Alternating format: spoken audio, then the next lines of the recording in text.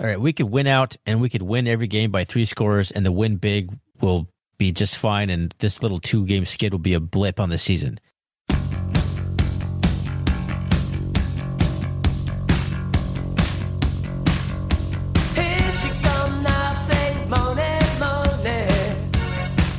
You get nothing for being the most physical team last week, and I'm sure Bobby would say the same thing. It was all about, settling between the white lines. Like I told our guys, you want to win this thing, you got to control the 4 corners between the white lines, and after that, you can control the 4 corners of this state.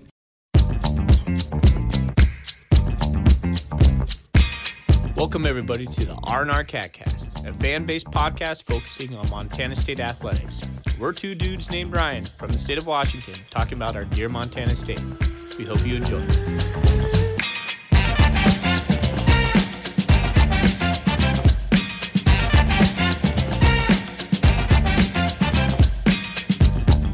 Welcome back, Bobcat fans. Holy cow. Complete and utter domination, period. Thorny, how are you doing? Woo! Woo! Yeah! I feel exactly like Ric Flair looks, pretty sure. That's a great image right there. Woo! All right, man. Yeah. I don't know. I don't even know what to say right now. I'm just so excited. I've been riding this high for however long now. I don't want to do math right now, but a couple days. Been amazing. Jeff Choate told us to put this to bed, or at least he told that for his team. Not for us. Not for us.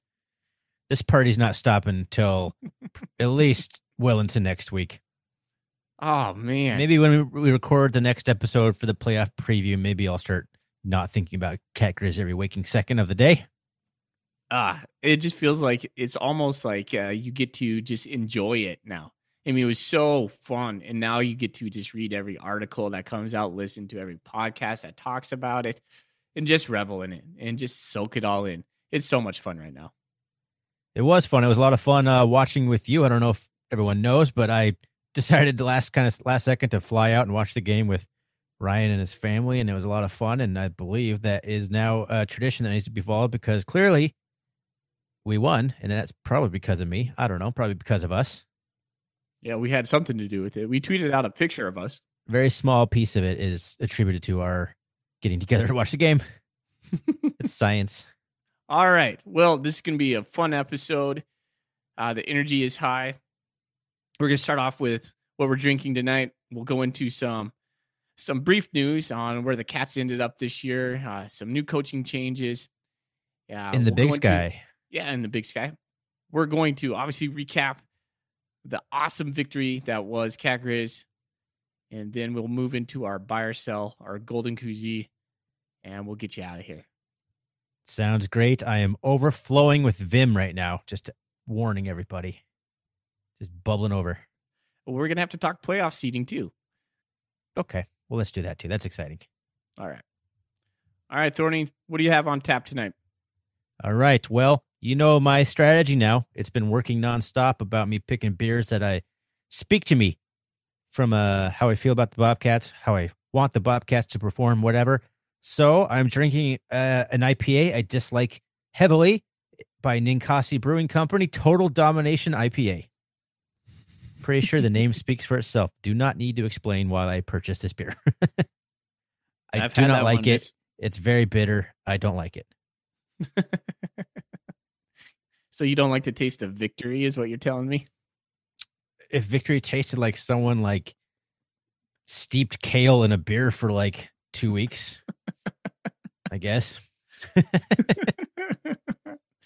All right. They used kale instead of hops, I'm pretty sure. Oh, that would be horrible. That'd be just horrible. But, it's beer. After a couple beers, most beers start tasting a lot better. Do you have anything like a backup today? I don't. So if I have to leave in the middle of the episode, that's why. To go get a refuel. I'm drinking a Moose Drool out of the can in my R&R Cat koozie. Now, are you doing that as some sort of jab, or are you finally free to drink Moose Drool jinx free? The latter. It was the only beer I had in my refrigerator.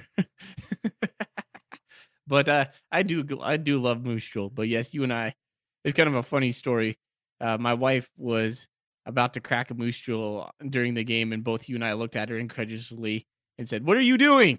Put that back. You can't drink a Missoula beer during the Cat Grizz game." And she's like, "Oh, I didn't know I couldn't do that." And then we made her put it back. It was pretty cool. All right, let's move into some news. The last FCS poll came out on Sunday, just prior to the selections show, and the Cats moved up to number 5 in the nation, their highest ranking all year long. That feels pretty good.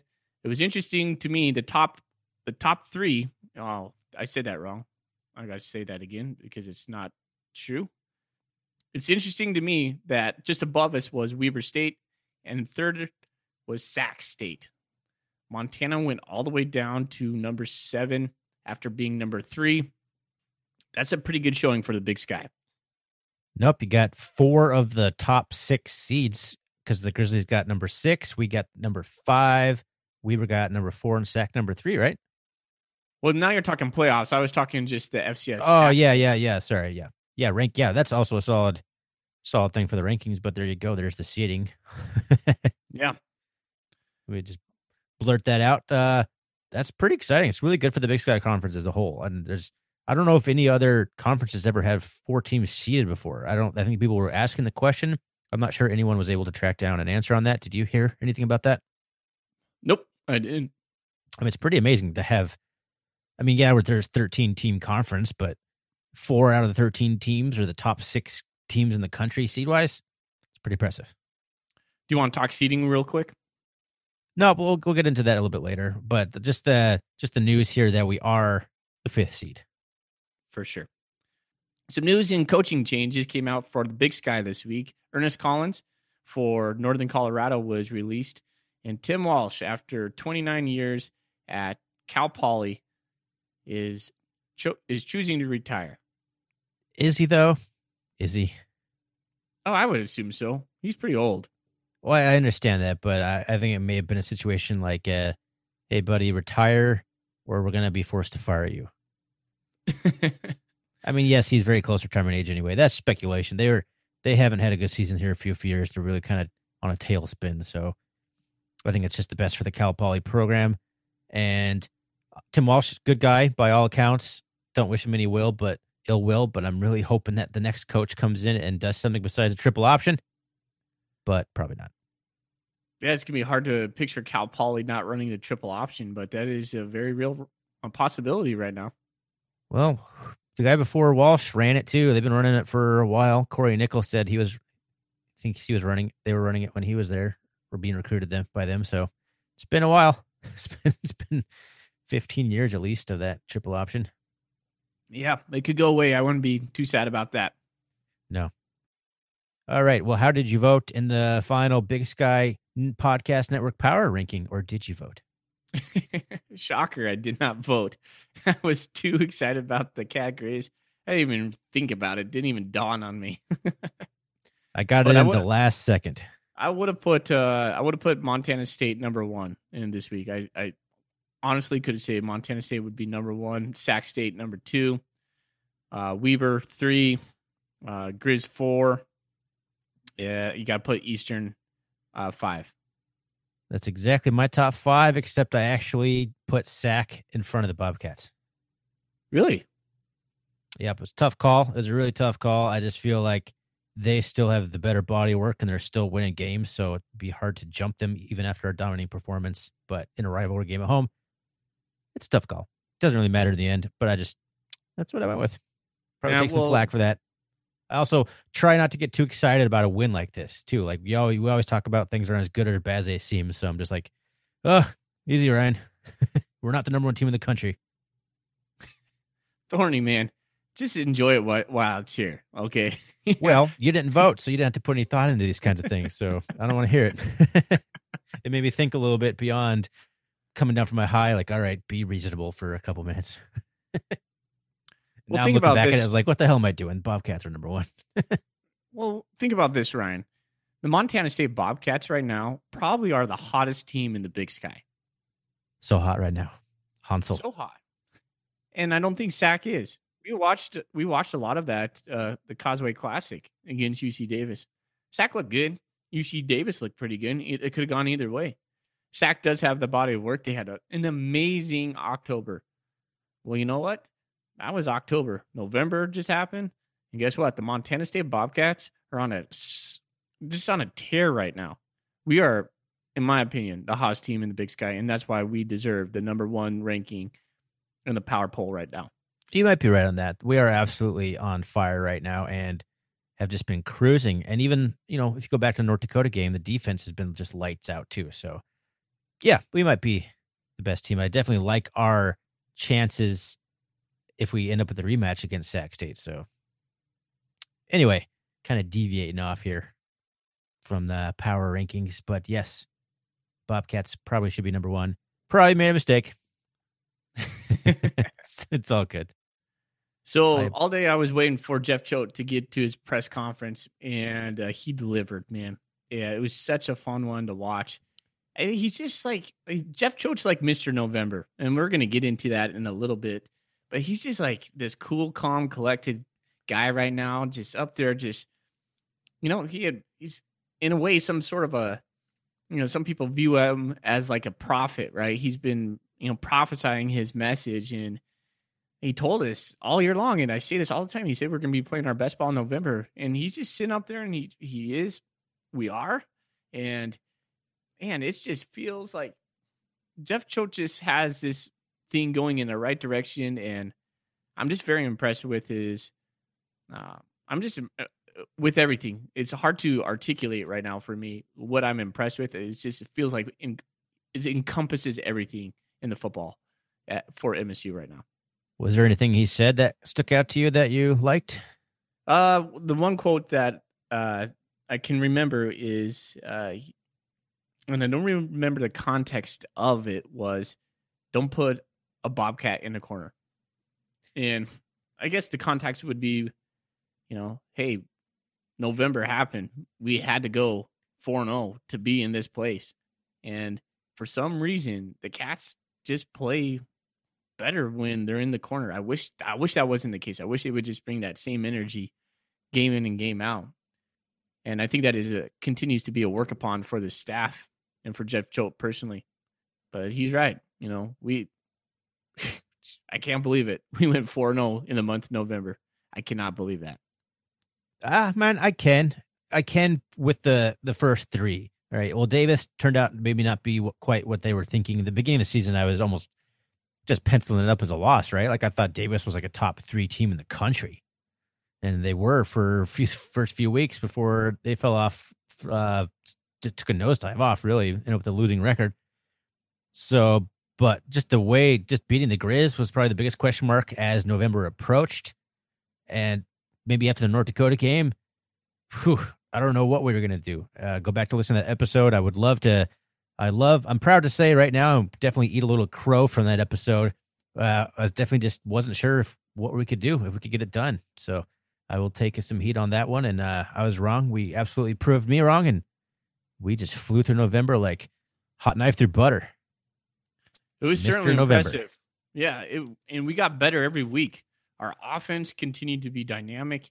Our defense, I can't remember a stretch where our defense has played this well in quite some time. I mean, just completely and utterly dominant, almost a la PK's defenses when you had Ione, Roger Cooper, you name it, Joey Thomas.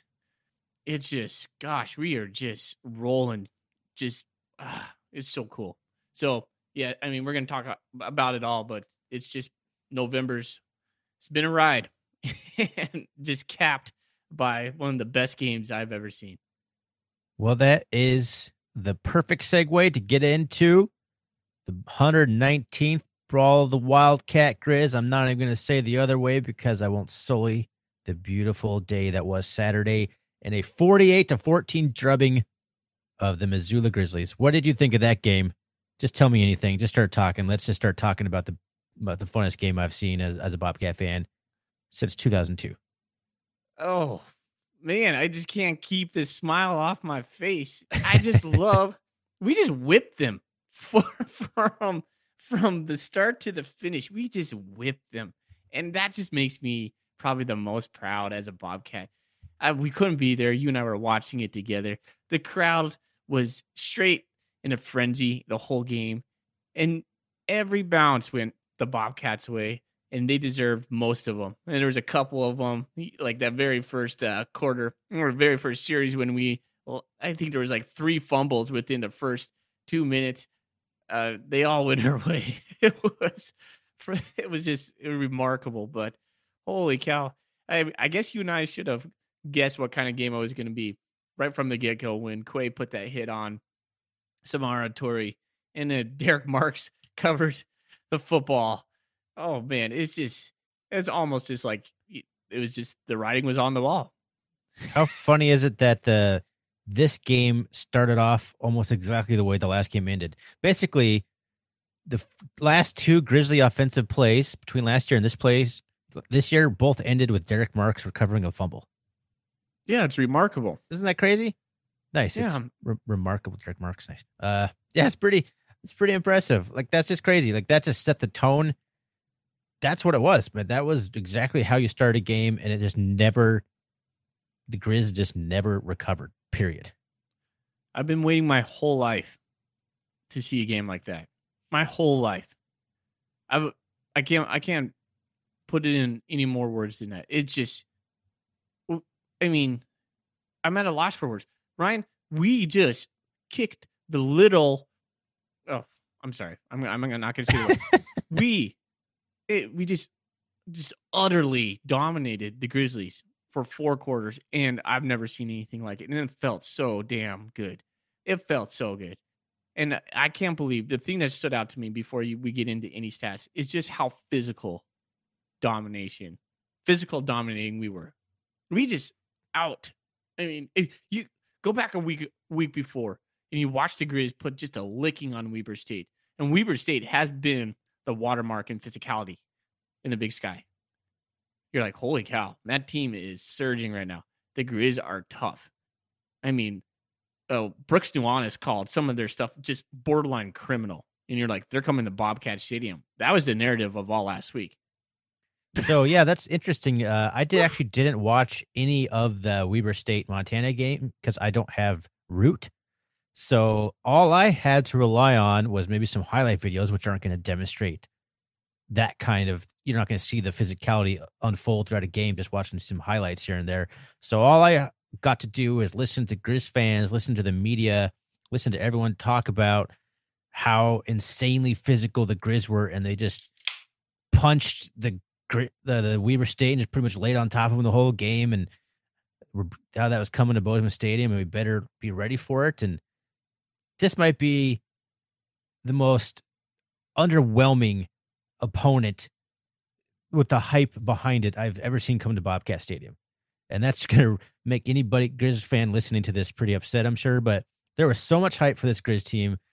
National media, local media, Grizz fans everywhere about just this juggernaut offense, this physical defense, unstoppable. And they just came in and just got pounded.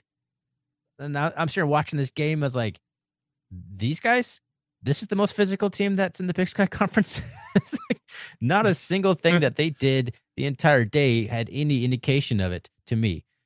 And I know I'm sounding probably like just a Cat fan just gloating here, but there was just so much hype, and this is probably like all the Grizz probably pretty familiar with this when they hear all this talk about this Southland team, this and that, when they're in the playoffs hosting a first round, second round game, and a big Southland team comes up from down in Louisiana or whatever, comes up to Grizz Stadium and just gets pummeled.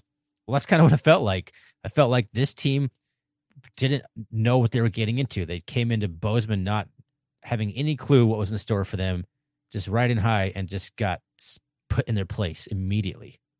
It was just unbelievable. Just, I couldn't even, in my wildest dreams, thought that this game would end like this. And I don't think pretty much anyone else, I don't even think the most rabid Cat fan we could find would have said that we would win this game by 34 points.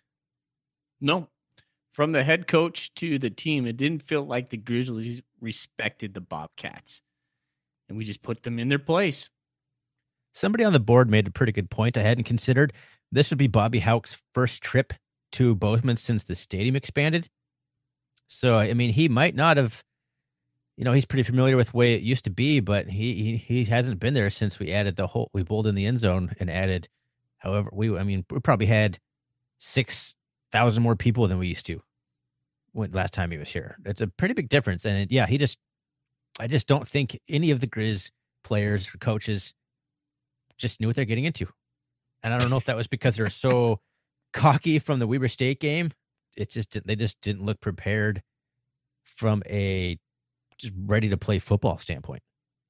How much do you love to see in the Grizzly faces when we're just dominating them?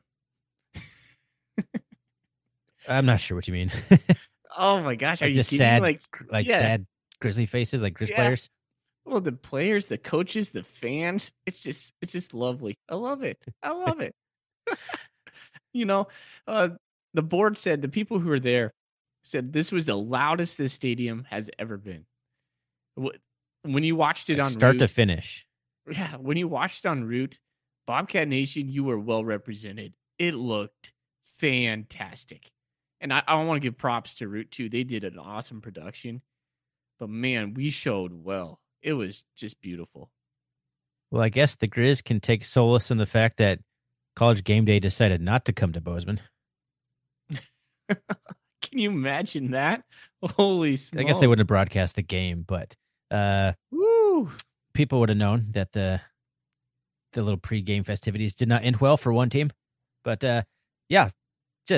Root did a great job. I was really impressed with the Root, and I was really impressed at the end how they just kind of let the celebrations all kind of speak for themselves. They didn't try and overanalyze or immediately start talking. They just kind of let it play out. For us not able to see it, just wishing we were there, just taking it all in. It was awesome. Thorny, let's get into a little bit of some game breakdown. Okay, so give us the stats and let's go through some stuff. All right. Well, the Grizz, I believe, are one of the top 10 teams in the country in just total first downs per game. They had 12. We held them to 12 first downs. The Bobcats had 27. The Grizz did hit above their third down season mark at, I think they're at 40-some%. They hit at 50%, right at 7 for 14. Bobcats 6 of 13. So for us, pretty good. That's above our average as well. Oh yeah. Total yards, 488 for the Bobcats, 241 for the Grizzlies. 488. That's a pretty good day in the office, but that's the part that's not going to be amazing as we go down this list here. 241 yards for the Grizzlies. If you would have told me that we would have held Dalton Sneed to 241 yards, I was like, all right, maybe we won that game. And then you're starting looking at that's your total yards. Dalton Sneed didn't even throw for 200 yards. He threw for 195 yards on 34 attempts, just 5.7 yards per pass. Man, we dominated him. It was so fun. We sacked him 6 times. 6 times. Woo. So he had 5.7 yards per pass. We ran for 6.2 yards per carry. So we had a better average running the ball than he did throwing the ball. I'm not sure there's been too many football games in history where that's been just lopsided like that.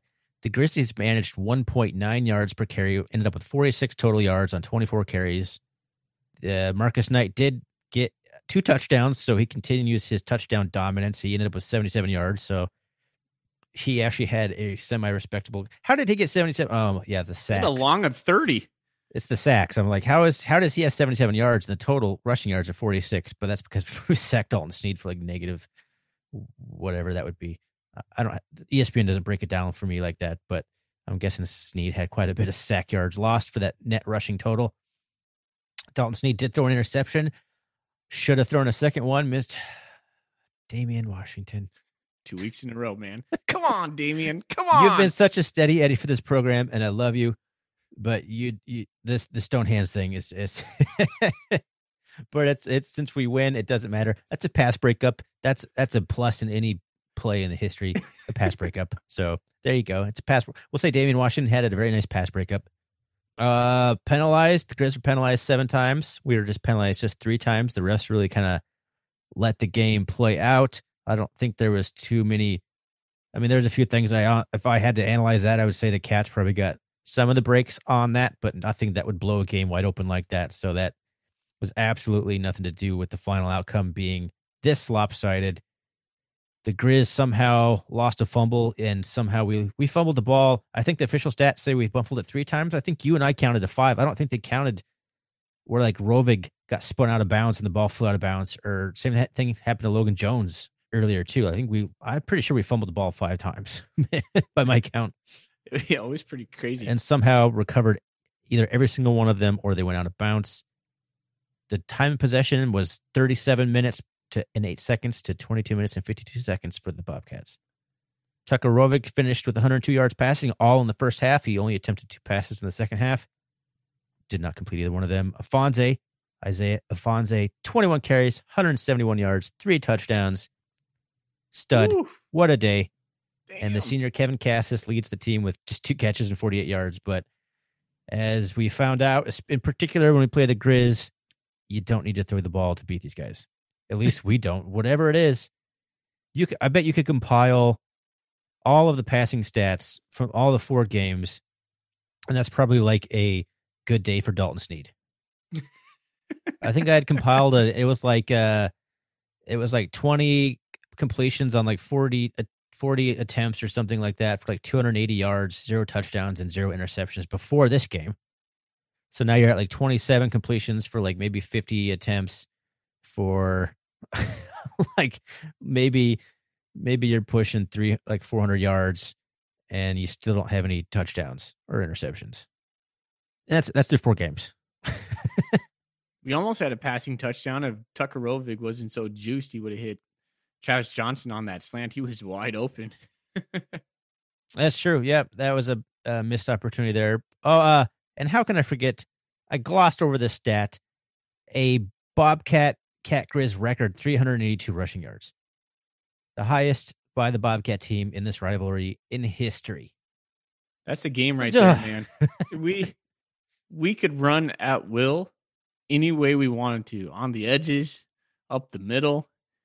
And what's really interesting to me is our +1 run game when we have Travis Johnson back there and without Troy Anderson this game. That was pretty much the only negative yards we gained on rushing all game. You could tell the Grizz had practice for that. Bobby Howe talked about it in the post game. They were keyed up on to stop that Wildcat run game, and they did.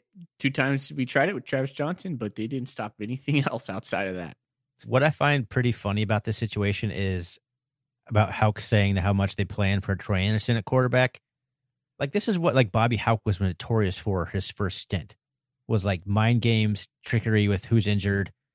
Like, people were joking about this all year long, even about Dalton Sneed being hurt, and like it's just some sort of big Bobby Houck thing. And then Houck gets beaten at his own game, basically, by Bobcats keeping it a secret that Troy Anderson will not play whatsoever.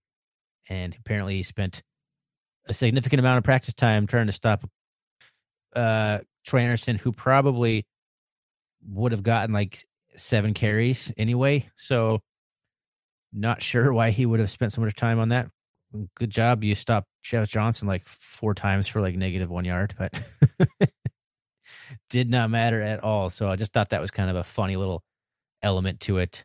Just the mind games there, the gamesmanship. Bobby Howe kind of was just beside himself in the post game. I don't want to give this guy too much airtime, but he was making excuses all over the board and just was inconsistent and still just classic Bobby Howe right there.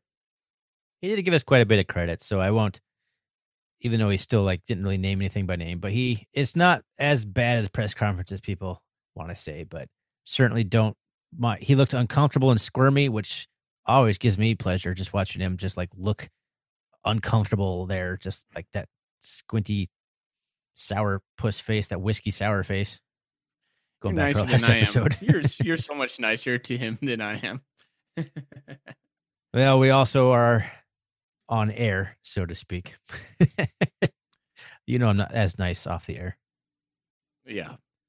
You know what? I'm going to give some props to Tucker Rovig. he's one of the players that stood out to me this game. The kid is just getting so much more confident, and I really just appreciate his play. He does whatever we need him to do. We didn't need him to pass. He only had 13 attempts in passing. But 7 over 13, that's over his average. 102 yards. He's managing the game well. He didn't have any egregious mistakes. I just really like where he's going, especially the playoffs coming. He's just hitting his stride. He just looked comfortable and in command, which is what I don't know what episode it was where you asked me what I want to see out of Rovig, and I just said, like, be more confident. And he's looking like that. He's looking more comfortable, more confident. He's just taking control. Jeff Choate mentioned in the press conference that he thinks Rovig is turning into kind of that leader that guys look at. So I think he's maybe even taking a step in the leadership department, kind of a thing that Jeff Choate really keys in on. I just like where it's going, and it's a good sign, and I only think he's going to get better. We actually needed him to be this version of him this time of the year, and he delivered in the exact way we needed to. But luckily, we didn't need to do a whole lot more because just the Bobcat ground game just did absolutely whatever it wanted. But I have faith that if we had to throw the ball 10 or 15 more times, it would have worked out for us. I totally agree with that. And the fact that he took all the snaps except for a couple with Troy being out, I think that probably gave him a better sense of the game. He wasn't disjointed in any other way. No, we ran the Wildcat a couple times, and then the Afonso one that we ran 4 or 5 times, those would be direct snap. So, I mean, basically that's Wildcat, right? There's just absolutely zero threat of running the ball, so that's just direct snap, but same kind of concept. And Afonso's not going to hand it off. But that was a fun little wrinkle. Like, so it was Afonso, Rovig, and another back line up in a row, and then they just shift. So they like Rovig's under center, and he shifts over, and then Afonso's right there, and just takes a direct snap like a second later. I thought that was a pretty cool play, and it worked every time. I love watching Mitch Brott and Loose Kid just plow the road. They're just graders out there. It's so cool to see. One of my favorite Afonso runs was capped at the very end when it was the last touchdown when Mitch Brott was 10 yards down the field, and he just pancakes Dante Olson, just finishing the play. It was just the exclamation point for the whole day. It was really cool. I do want to give a lot of respect and credit to Dante Olson. I thought he came to play. I thought he was about only one of 2 players on the Grizzlies defense I really thought came to play, him and Jace Lewis. But I have a lot of respect for him. He was bloodied, he was beaten, but he was still making some plays, blowing up the line, making some tackles behind the line of scrimmage. So I thought he played good, and I just got nothing but respect for that guy because he just seems like a good dude and a hell of a football player. But certainly as a opponent, a fan of his arch rival, I don't mind. I did like seeing him get trucked, and I certainly like seeing Bobby Hauck get put to the ground a couple times. I'm sorry, Robbie Hauck get put to the ground a couple times. But I just feel like this entire game is just kind of a release of frustrations that you can, for every single thing you can think of being a Bobcat fan for like the last 20 years or 30 years, like all the way back before the streak. Like, yes, we've won some games here and there, but we've never, you and I talked about this, how we never really dominated a game, or if we've won, it's always been a little asterisk, like, well, we won and the Grizz didn't make the playoffs. Yeah, they would have been a playoff team if they beat us, but that means they were a bubble team in the first place. We just destroyed them as the number 3 team in the country. This is like a complete flip-flop of 2011, which I can talk about again, since this is like basically bumped that out of my head, or at least made an even in the ledger.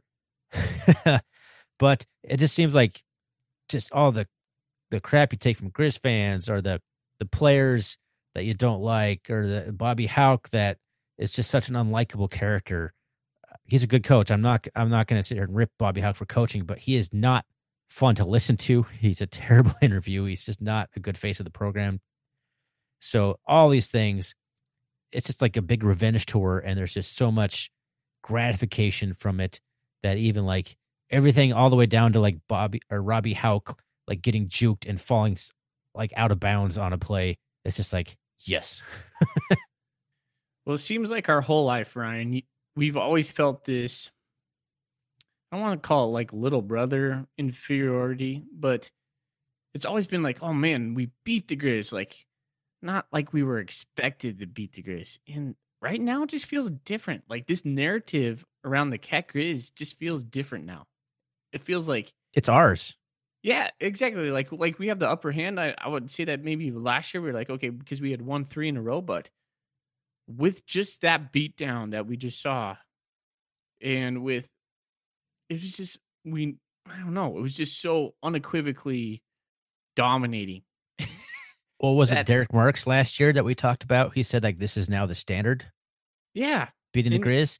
Well, if we talked about that and we thought that was such a great quote, but did you really like deep down believe that that's like, oh, we're just going to beat the Grizz every year?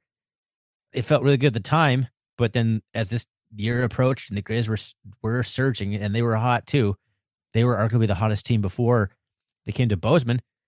I don't know if I just felt that, but now I absolutely do. Like, yeah, beating the Grizz is a standard.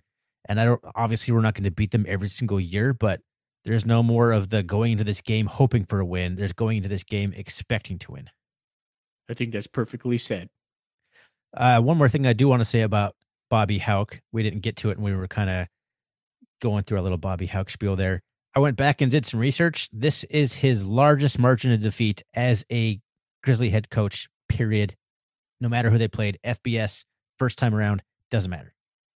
I'm sorry. It's tied for the largest. He lost to the number 16 Iowa Hawkeyes in 2006, 41-7. So in all the games that he lost, this is the largest margin, tied for the largest margin defeat, period. Cat Grizz, anything.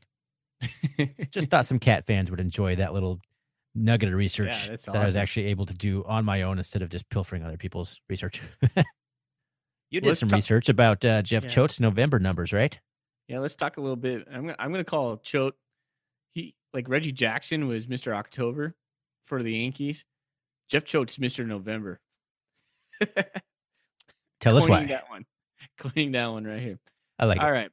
So I went back and I compiled all the November games for Jeff Choate since he has been the coach. Well, just to put it out there, he is 11-3 all time in the month of November as MSU's head coach with a point differential of 463 to 284. It's ridiculous. What's even more impressive, in the last 2 seasons, Jeff Choate is undefeated in the month of November. We've outscored opponents 162 to 52 just this year in the month of November. Last year, we outscored opponents 148 to 88 in the month of November. In the month of November in 2017, we outscored opponents 81-76. So you're getting a little even there. And then pretty much the same in 2016 when he was at 72 points and 68 points for the opponents. The last 2 years, we've just kicked it into gear. It's just big man month. We talked about it all month long. It is proven to be true. It's just remarkable. You know, and not only that, Ryan, look at the second half of this game. I told you last week we're going to have to weather the storm. And I told you when you were over at my house on Saturday, the third quarter is going to be key. And that's when you saw me get the most nervous. And I was like, okay, if we can just get through the third quarter, we're going to be fine. Because if you looked at the Grizzlies, they had a little bit of momentum going into the half. They had that 14 points on a couple big plays. And then they juked our entire offensive line off sides on our field goal attempt, which I thought was kind of a crappy play. Yeah, but we held them to 0 points in the second half. The Grizzlies, who have been just a dominating team in the second half, goose egg, nada. I think they had read this somewhere. They had like the highest like point differential, like you said, in the second half of like any team in the country or something like that. Somebody did the research on that, and I don't know who to quote or credit there, but regardless, they were a hugely power in the second half, just completely blowing away teams, blowing the wheels off in the second half because they just get going, and we didn't even let them score a single point. Impressive. We took their souls the second half. I have to give so much credit to Kane Ione this year. There's been that was another thing that kind of on the victory lap, if you will, that I heard a lot too, that Ty Gregorak was the only reason the Bobcats beat the Grizzlies at all. Well, here we are, a first-time offensive coordinator on his own anyway, if you don't count the defensive coordinator. And he's just been, his defense is just playing lockdown here to close out the season. And we held, I think, the Grizzlies to the lowest point total all year, right? I think they scored at least 17 against Sac. So you got to give credit to Kane Ione here where credit is due. Like, I thought the tackling was kind of porous in the beginning of the year, and it's just completely done a 180. We were gang tackling. We saw Ty Okada just lay out Jerry Lou McGee. Another just moment that's going to stand in my mind from that. Just perfect form tackle. It's just been good tackling, good solid play calling. We've just played lights out, and I think he has to get a ton of credit for that. Oh, our front seven dominated. I can't believe we sacked Dalton Sneed 6 times. It's just remarkable. I mean, like you said on Saturday, Dalton Sneed has that injury. Maybe a year ago he gets out of some of those. I don't know, Ryan. Like, going back watching the recap, man, we were swarming him. It was just, we just dominated them. And that, both sides of the lines for the Cats just dominated the game. And that was the narrative coming into the Grizzlies defensive line, the Grizzlies offensive line, much improved. They didn't, nothing. I mean, we just completely whooped their butts. It was so good to see. Yeah, this was like a litmus test for the Grizz. Like, their offensive line, their defensive line from last year, which were both pretty poor. And they come in this year thinking they're improved on both sides of the ball, and the two of the 3 most elite defenses that they faced all year just pummeled them. If you're not in Washington Grizzlies Stadium, they're going to have a hard time winning games if they're going to play like that, if they're going to be that like shallow on the defensive line and not really make any adjustments. I have no idea why the Grizz didn't make any adjustments to what we were doing on defense, but God bless them. Yeah, I kept thinking they would probably like bring down, another safety or something, crowd the box, put 8 guys on the line or 7. They never did. We would just gash them on the outside.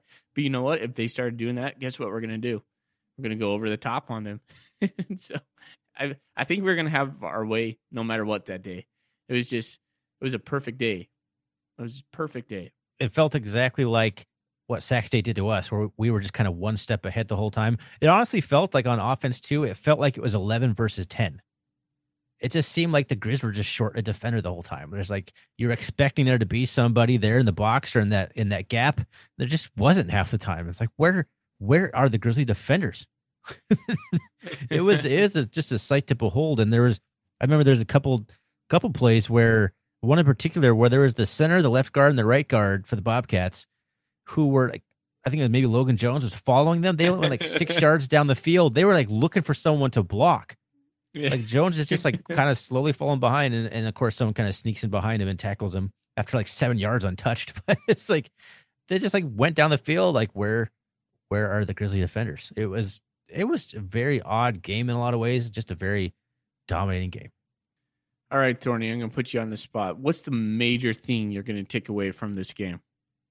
Pretty much my number one key to victory last week, I believe. I don't know if I put them in order, but physicality. So I was going to have to put that we just flexed our muscles basically, and we put it together for 4 quarters. We kept that intensity for 4 quarters, the focus and just the physicality. I'm going to take away the fact that for once in my... Are you talking from like a fan, like an enjoyment, or just like, what can I take away from for the team? Just kind of as a fan. I was going to take away that just the fact that we just beat the crap out of the Grizzlies, and I'll never just forget the epic beatdown, the beatdown in Bozeman. That's all there is to take away, in my opinion, is just that we just dominated from start to finish. And as an objective fan, if you're watching this game, not being a Cat fan or a Grizz fan, you're watching that game and you're just thinking like, they're just getting the crap kicked out of them. As a Cat fan, you're sitting there like, when are they going to come back? Like, we've seen Dalton Sneed come back. Are they going to make a comeback?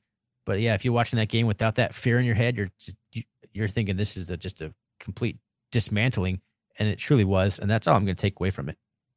Yeah, I think I'm the same. It's just for the first time I can remember in a while that we just dominated. and there was no question about it. And that just feels good because I've seen the Grizzlies dominate us a couple times. I've seen a lot of close games on both sides. Both teams winning close games. Like I said, I've seen the Grizzlies win big. I've never seen the Bobcats win big like that, and it was finally that came to happen. And it was just really good to see, and it just feels really good right now. And I don't think there's any sort of asterisks on it. Like in a game, not typically in this kind of blowout score fashion, but in a game, you can point to things where things just went terribly wrong. It's so easy as a fan of a team that lost to say we beat ourselves. I don't see how any Grizzly fan can sit there thinking like they beat themselves right now.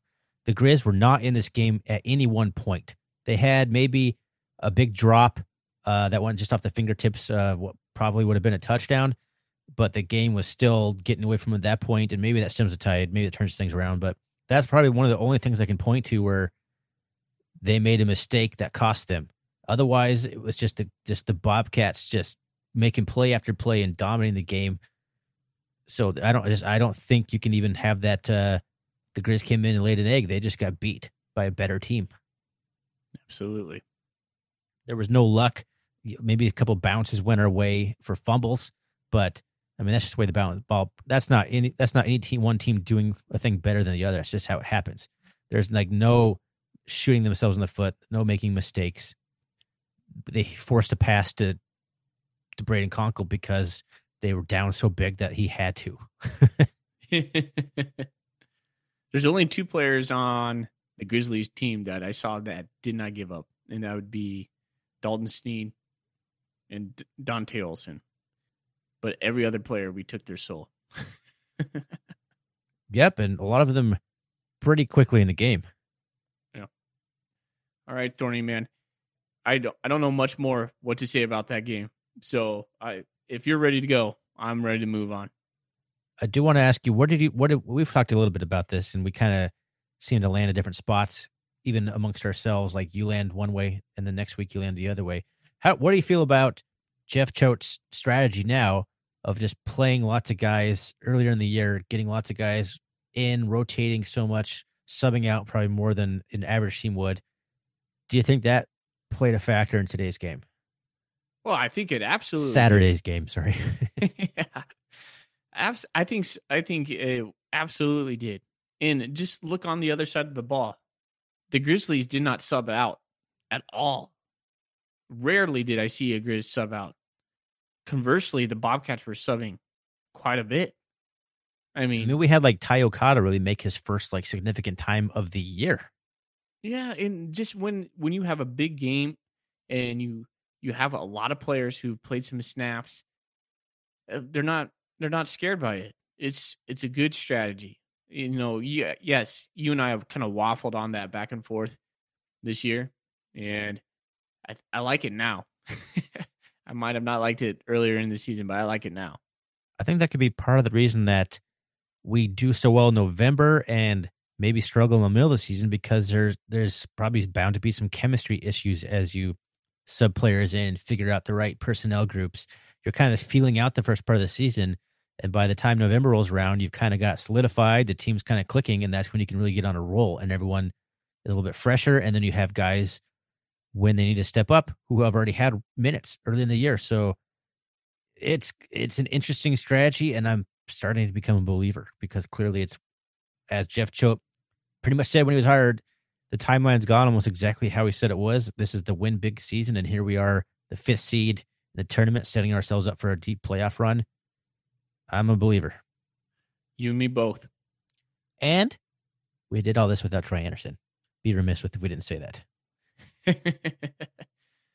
I don't need to go in. We don't need to talk about. Yeah, okay. But yeah, we don't need to go into what would have happened if he played, but just the fact that he didn't play and we did this. If you would have told me that before the game, we'd win 48-14 without Troy Anderson, I had to say, what kind of alternate reality future are you selling me here? Just unbelievable. Coulter had a good take on Troy Anderson today in the Montana Hour. So I would encourage the listeners to go check out Tutel and Nuanez and to listen to that. He talked about kind of maybe the silver lining of Troy Anderson not playing today. Yeah, I listened to that too, and I agree. Go check it out. It's a good take. We won't spoil it for you. Go listen. All right, Thorny, are you ready to move on to our special segments? Yeah, let's do it.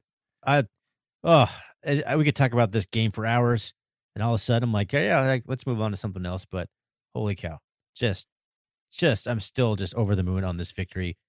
And I'm so glad that we have a first round bye, so I don't have to like focus on something else for a while. I don't have to start pivoting towards thinking about a new opponent, because we can just enjoy this for an entire week through the Thanksgiving with our families. Just enjoy the biggest Bobcat win in the brawl since 1966, before a good portion of us were born. All right. Last week, we talked about our bold predictions. Thorny, you said that Fonse would have over 100. Yeah, 171. Like, I thought it was relatively bold, but I agreed with you, because your counterpoint to me, I went back and listened to it, was that you think that we're just still kind of working him in slowly, just because he's still maybe ginger. He won't get that many carries. How many carries did he get? He got 21 carries, so he got a pretty heavy workload, and he looks strong and fast and physical, and he just looked like he is the different guy out there. That a guy like that allows you to have a chance at a deep playoff run. Yeah, he's back. I mean, all of a sudden, Fonse is back. It feels just really good. Holy cow! Like, he was such a difference maker. Yeah, just his patience and his vision and his he is a different level. I love our running back stable, absolutely love him, but Fonse he's the best of the bunch. All right, fully. So I said we would pick off Snead. We did. Mone. Mr. Braden Conkle himself, Mr. Cat Grizz himself got one. We would have had two if Damian Washington could catch the ball. Yep, we would have had two, but what a good play by him. And Conkle had a nice game defending passes, and good bold prediction there. You finally got the defensive bold prediction that you've been wanting. Well, I thought Damian Washington had a great game. He had a great game. Yes, he did. Oh, man. He was breaking on the ball. Like, yeah, man, and some of his tackles were just so good. It was just a fun game for him.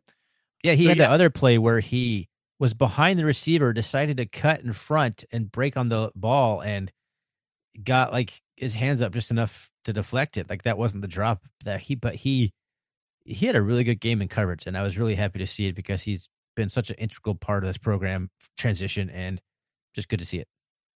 It's a rare week then when you and I both have our bold predictions come true. That is rare. Just about as rare as the Bobcats winning the Brawl of the Wild by 34 points. All right. Everything is coming together. You ready to move on to some buy or sell? Let's do it. Okay, man. I had a tough time writing these buy or sells, but I'm going to give it a go. There's a couple of them, and I might bounce around a little bit, but Thorny, as always, you are on the hot seat. Are you ready? Let's do it. Buy or sell? I am more confident today about the state of MSU athletics than ever before. It's so hard to go back and like remember how I felt about everything in like the early 2000s, because we had a pretty good basketball team too. Like, that was the Jason Erickson days where we won the Big Sky, like the last time we won the Big Sky championship, and we just come off a Cat Grizz win in our first playoff appearance. If it's not then, it certainly is now. So I will buy it just because of the recency bias. I feel amazing about all three, the big programs: men's basketball, women's basketball, and football. I'll buy it. Number 2, buy or sell? I am happy with MSU's seeding in the playoffs. Okay, so we hadn't really covered this yet. Looking at all the other options, I would say I'm pretty happy overall. I think a lot of us, even on the board, mentioned how we'd like another shot at Sacramento State in the playoffs. We'll get it if we want it. So if we take care of business. So overall, I'm pretty happy with it. I mean, I thought about this earlier today. Would you rather go back to North Dakota State now, knowing what you're getting into, knowing what it's all about, and kind of a familiar foe, or would you rather like fly all the way out to the East Coast and play a team almost equally as good in a lot of pundits' eyes as North Dakota State? You know, you almost kind of maybe even favor the rematch there, but they're not desirable situations either way. But I do like our bracket. I think we have a favorable first round matchup, Albany or Central Connecticut State. And then a trip down to Sacramento State, who is kind of, as you said, not playing their best football right now. Assuming they get a tough Furman team, I mean, I'm not sure Sac State will even win their first playoff game they've ever had in program history if it's a tough team like Furman. So overall, I'm relatively happy with the bracket. I'll buy it. All righty. Good answer. Question number 3. Jeff Choate will win a national championship at MSU. Oh, I'm going to have to... I'll buy it. I'll have to... I'll buy it. Okay, yeah, that's an optimistic buy. It is an optimistic buy because I think he'll be for a while, and eventually North Dakota State is going to have to not be good or move up. Okay. Number 4. Watching the game with me was a bad experience. I'm going to sell it. It was a good experience, but you, yep. I don't know how much you want me to say here, but Ryan Foley gets really nervous for the game and he'll just disappear. So I'll be sitting there watching the football game and I'll be like, "Hey man, what do you think?" And I look over and you're just gone. At one point I look out your window and you're carrying tires from your garage to your shed, like just doing some work that needed to be done. Like in the middle of like the third quarter action. I'm like, what are you doing? The worst part is you don't even say anything. You just literally just walk out the door. So, but overall it was fun. Instead of having to text you and getting a sore thumb the entire time, sitting down and watching the game, it's fun. I think you asked me if it's not fun, so I will sell that it's not fun, aka it is fun. All right. But yeah, you're like the guy who just can't watch. You just, instead of covering your eyes, you just straight up just left. I liked it. I can empathize with it. Yeah, I have some work to do, man. It's some issues I'm trying to work through. All right. All right. I wrote this one down. I'm going to go with it. I didn't think I was going to ask it, but I think it's a telling sign. Okay. Buy or sell. The Wildcat +1 run game will not be a major feature anymore. I will buy that. I think once Travis Johnson graduates, we're going to keep Troy Anderson more full-time on defense, or hopefully if he plays offense, keep him more of in a running back role. I think I will buy that. I think we're going to slowly gravitate away from that, but maybe still have some dual threat quarterbacks who can execute the +1 game without it being like a Wildcat situation where it's still our normal starting quarterback. So I will buy that it will not be as prominent moving forward. Okay. I got one more. I know it's long, but this one's really good. Buy or sell. Having Troy out was good for the Bobcats. In a weird way, I'll buy it. I mean, the results speak for themselves, and it shows that we can win as a team, and there's really no one person on this team that is so crucial to the team that we can't win without them. And that's part of what we talked about getting guys in and out, getting also so many different guys playing time. We're not going to have like a bunch of guys with like All-American type numbers because they just don't play enough snaps. And that's just not how Jeff Choate builds his team first mentality. So in a way, it shows that we maybe had to alter the offense a little bit, and it worked out. Get more creative, put some new wrinkles in our offense. So overall, I would say for this vacuum, like this one game, it was a good thing to the score. So I think even moving forward, I think overall, it was a good thing. I'll buy it. All right, Thorny, you're off the hot seat. Woo, beer time. All right, Foley. Buy or sell. I am more confident today about the state of MSU athletics than ever before. I am buying that. I love where we're at with football. Danny Sprinkle's got the team going on men's basketball. Trisha Binford. Like you said, the big three, man. It's just good. It looks like the volleyball team is just killing it right now. Cross country team. It just seems like Montana State athletics just has really positive momentum. To take a quote from Jeff Choate, it's a good time to be a Bobcat. Number 2, I am happy with MSU's seeding. I actually am. I think the 6th seed was, the 5th seed was a perfect seed for MSU in this. Aligns us with a really reasonable first game for us in the second round. And then I think if we get paired with Sack, man, I think it's just blood in the water at that point, and we're just gonna. I really like that matchup. So, as far as the quarterfinals go, I think that's a really good matchup for the Cats, and I just think we can have a good shot at making to the semifinals this year. Third one, Jeff Choate will win a national championship at MSU. I'm going to buy that. I have no reason to believe he won't. He's done everything he said so far. I got to take him for his word at this point. Number 4, watching a game with me is a bad experience.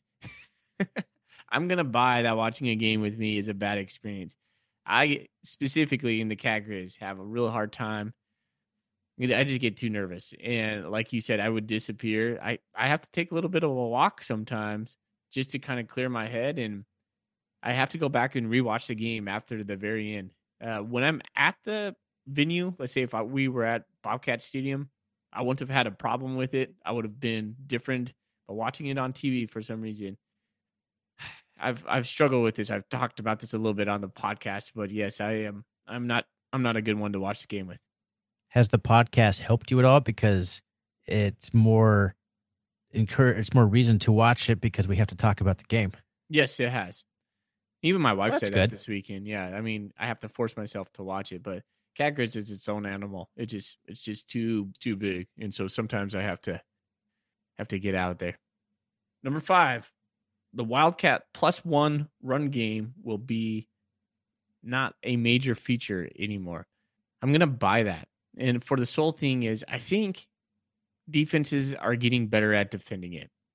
The Troy Anderson, Travis Johnson, direct snap, run up the middle. It's kind of who we were for most of October and for a major portion of last year. It's like the majority of our tape. I think defensives kind of have figured it out. And I just don't think we're going to feature it as much anymore. Look at what we're doing. We kind of had the same game plan for Northern Colorado as we did the Grizz. We hit that Tyrone Marshall fly sweep is working really well. We're going to keep going to the well until that doesn't happen. But I think our run game has just evolved so much more that we don't need Travis Johnson taking that direct snap in the back, and we don't need Troy Anderson doing that same play. And if you watch the very beginning of the game, Ryan, you would see when they did take the snap, they were pitching it or giving it up more often. And that was netting us some really good yards. So I think Matt Miller is going to go away from that. I don't think it's going to be as trendy as we have seen in the past. Let's see. The last one, buy or sell. Having Troy out was good for the Bobcats. I'm going to buy that. I think sometimes when we have Troy in the game, we force it. We force Troy. Hey, I think he's honestly just better right now on defense. Offense, yeah, I mean, I don't know. I go back and forth with this. It's kind of a double-edged sword, right? Because he's so like explosive at times where he's like, man, he'll just dig you out of a hole. He'll get you 30 yards when you need 10, and then he just sparks it, and then the game is just in hand because he sparked it. So yeah, I do feel like he needs some touches, but I don't know. Tucker Rovig looked just more comfortable out there without him. Troy Anderson's a really unique and gifted athlete, but holy cow, just look what we did. I don't know. Everybody else stepped up. Maybe they're playing for Troy, but maybe not. Maybe they're just playing for themselves and just realizing that, hey, we're more than Troy. I don't know. That's a unique take. I don't want to say anything negative about Troy Anderson because he's certainly an all-time great for an MSU. So it's just something to contemplate, if nothing else. No, I mean, really, it just came down to the fact that instead of the team have like, all right, Troy's going to win this for us, I think it kind of made everyone else kind of rise up on their own a little bit. That's a good point. Okay. All right. Well, do you want to move on to some Golden Koozie questions? You bet I do. We have only a handful. I thought there'd be more after this win. People just telling us just to insult Bobby Hauck for 20 minutes, but, they didn't see a whole bunch of Golden Koozie questions. We do have some. Let's start off with Spring Creek Cat on the Bobcat Nation. asks us, is this the most gratifying win in the modern era of Bobcat football? Absolutely for me. Yes, without doubt. More gratifying than snapping a 16-game losing streak to your rival? Yeah, I think so. Oh, gosh, I don't know. That's a tough one. This is where the recency bias becomes a little tricky. Like, thinking back to that 2002, man, that was a big deal. So it's more gratifying to me just because of what I've experienced in my lifetime. Like in 2002, I was a sophomore at Montana State. I can't say when I was in high school I was following Montana State football all that much. And so, like, I knew about the streak when we got to college, but the importance of Montana State football, the fandom that has grown in me, wasn't quite there.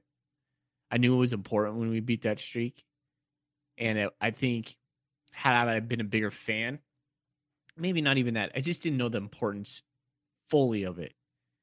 But everything since 2002, almost 20 years now, yeah, I think yesterday was more important to me. Yeah, it's hard if that question is directed to you personally, or should it be taken at should all Bobcat fans feel this way? But I'm kind of in the same boat as you. 2001, my first year at Montana State, I wasn't not even sure I went to any Bobcat games, really. I wasn't really interested in the team, and I ended up joining the marching band in 2002, and that's where I witnessed the streak being ended, was in the marching band in Washington Grizzly Stadium. And it kind of just, like we said before, kind of school spirit just slapped me in the face, and I became a fan, and just that was a game over for me. I've been like the most diehard Bobcat fan, any sports team at all. Like, I don't care near as much for any other sports team at any level of anything at all as I do the Bobcats. So now, after being a Bobcat fan for so long, this one's probably more gratifying for me because I've been invested for like the last 17 years, whereas the last 2002 was just kind of my first experience in it. And I didn't have the weight of losing 16 games as a fan on my shoulders. So for me personally, yeah, this would be the most gratifying win. Nice. All right. Well, let's jump over to Chris Hammond. Good old Chris Hammond, Tubs at the Club, who, by the way, Mad Props went to a Cat Grizz satellite party in Seattle, cheered on the Bobcats, I believe. Correct me if I'm wrong, but he was definitely not there cheering on the Grizzlies. I don't know. I think he was wearing Idaho gear, but kudos, Chris, for going in the Lions den there, and probably a pretty enjoyable time for you, I imagine. He has two questions, and I like both of the questions. Let's ask a serious question and pertaining to the Bobcats, and let's ask an Idaho question. Can Montana State make a run to the title? Matthew Frazee, who runs the FCS Nations podcast and is an admin for the Facebook group, said he is most concerned about the Bobcats on his side of the bracket, the NDSU side of the bracket, mainly because, and I listened to his take on the podcast, because historically teams that have come back to Fargo for a playoff rematch, like the very next year, it's happened twice. Both those games were like 3 or like 1 scored games versus blowouts the first time around. So he's nervous based solely on the return factor. What do you think? Can the Bobcats make a run to the title? Yes, I do think so. And here's why. I think the Bobcats, like I said, are the hottest team, maybe one of the hottest teams in the FCS right now. And that's it. We didn't squeak into the playoffs with a record that was solidified in October. We have momentum right now.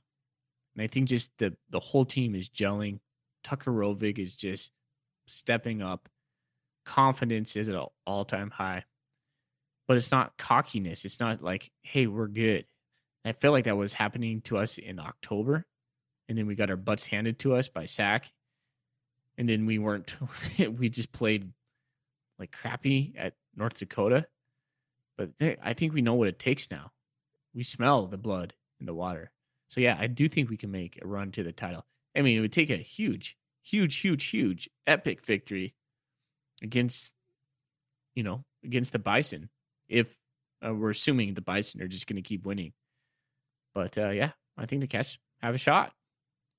I agree with that. Like, I don't see any reason why the Bobcats wouldn't at least have a chance, assuming that the Bobcats take care of business in the earlier rounds, going to Fargo and playing a lot better than the last time. And with the way the defense is clicking and the offense is able to produce and guys are getting healthy at the right time, I honestly think the Bobcats could make a run. Like, it's going to be a very difficult game in Fargo, and I put the odds relatively low, but I would not put them in the impossible realm. So I would say, sure, why not? Why not the Bobcats? Why not the 2019 Bobcats?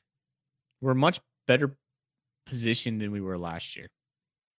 That's absolutely true. And we have a whole extra week to get healthy and to kind of come down off our high. So it's probably for the best. All right. What about that second question there, Ryan? He's asking if Idaho is looking for a new coach, and there has been no announcement yet here. Who on, in his words, the Power Kitten staff, I assume he's talking about us, do you think would make sense to hire in Moscow? Who do you think on the Bobcat staff could jump to the head coaching position at the Idaho Vandals? Matt Miller is the only name that comes to my mind, but also Ty Gregorak. So, well, Ty Gregorak's not on the staff. I know, but those are two names that come to my mind. We're a pretty relatively young coaching staff, so there are two coaches on the staff with head coaching experience. That would be Brian Armstrong and BJ Robertson. So I would have to say, with what Idaho kind of is built for, the kind of way they want to run the game, at least now with Petrino as a head coach, this would be a semi-smooth transition. If you're going to poach anybody, I would say Brian Armstrong, who was the head coach from Rocky Mountain from 2009 to 2015. He's been our run game coordinator, and he was our offensive line coach. So he's been a big part of the success running the ball. He has head coaching experience. Really, the only choice for me would be Brian Armstrong. Not saying it's a stellar choice for him to go and jump and be a head coach at a big-time Big Sky program, but that would be the one I would say, if you're an Idaho fan, that'd be the one I would be looking at. That's a fun little question. I like that question. Absolutely. Why don't you read a question? Okay, this one comes from my wife, Livia Foley. I know they're not in the Big Sky, but since the Cougs and the Cats are the only teams I know much about, I'd like to ask you how you think the MSU versus Washington State matchup would look right now. This is a fun question because you know more about the Cougars than I do, but I know this is definitely, and I believe this is returned. The ground raid's back, so ground raid versus air raid. What a crazy matchup that would be. I think the Cougars probably win, but I don't know. I do not know. What do you think? Well, I think the Cougars don't look tough to me at all. I think they're physically tough. I think their offense is really tough. I think the air raid is really hard to defend. Although, the Cougars always really have trouble against Washington, and Washington is Jeff Choate's model. And so maybe the Bobcats could have some success against the Cougars. Now, the Cougars right now, they're really having trouble on defense. They don't have a defense like they have in the past. That our defense against their offense would be the biggest question in my mind. Could we contain the air raid? Whew, that's a tough one. I mean, that is really a tough one. And could we score enough points against their defense? I'm going to take the Cougs in a matchup right now. I'll take the Cougs in Pullman, but I might take the Bobcats in Bozeman right now in November. There you go. That's always the hard thing with these matchups, is they're always assumed to be on a FBS field. I think the record would be a lot different if these games were played a lot more FCS venues. So I don't know. I would probably take the Cougars just based on pure offensive talent and scheme and operation, but I don't think it'd be a blowout. All right, we got one more from Nate Knutson. Couple questions. If you were the coach, how much would you practice this week? And do you scout both teams 50-50 or lean towards the team you think might win? I don't know how they normally do things. I'd probably keep it pretty normal up until Wednesday and just give the guys, I think that's what Choate is doing, is giving the guys Thanksgiving off and being back up on Saturday. He has his staff. I mean, this is kind of answering the press conference a little bit. Has his staff, like half the staff is scouting Albany, half the other half of the staff is scouting Central Connecticut State, kind of at a higher level. And on Saturday, they'll put it all together and start taking a look at it together. And then that way, when the game's over, and it's kind of interesting, a little advantage, I guess. It's an East Coast game, so that game's going to be over pretty early on Saturday. So the coaching staff's going to have Saturday to start preparing for that because the game will be over pretty early for us. So that's kind of his plan, and that's honestly, I think it's probably the best plan. Have the guys do a light load this week, have some time off, enjoy their families, get back, focus on football, and then start prepping once you actually know who your opponent is. So I think Choate's pretty much doing it right. I totally agree. And you got to focus in on academics right now. So, I don't practice much this week. I keep them healthy, give them a little bit of reprieve just from the motion that was Cat Grizz. I mean, they got to come down. They got to, levelize, just kind of finish strong academically.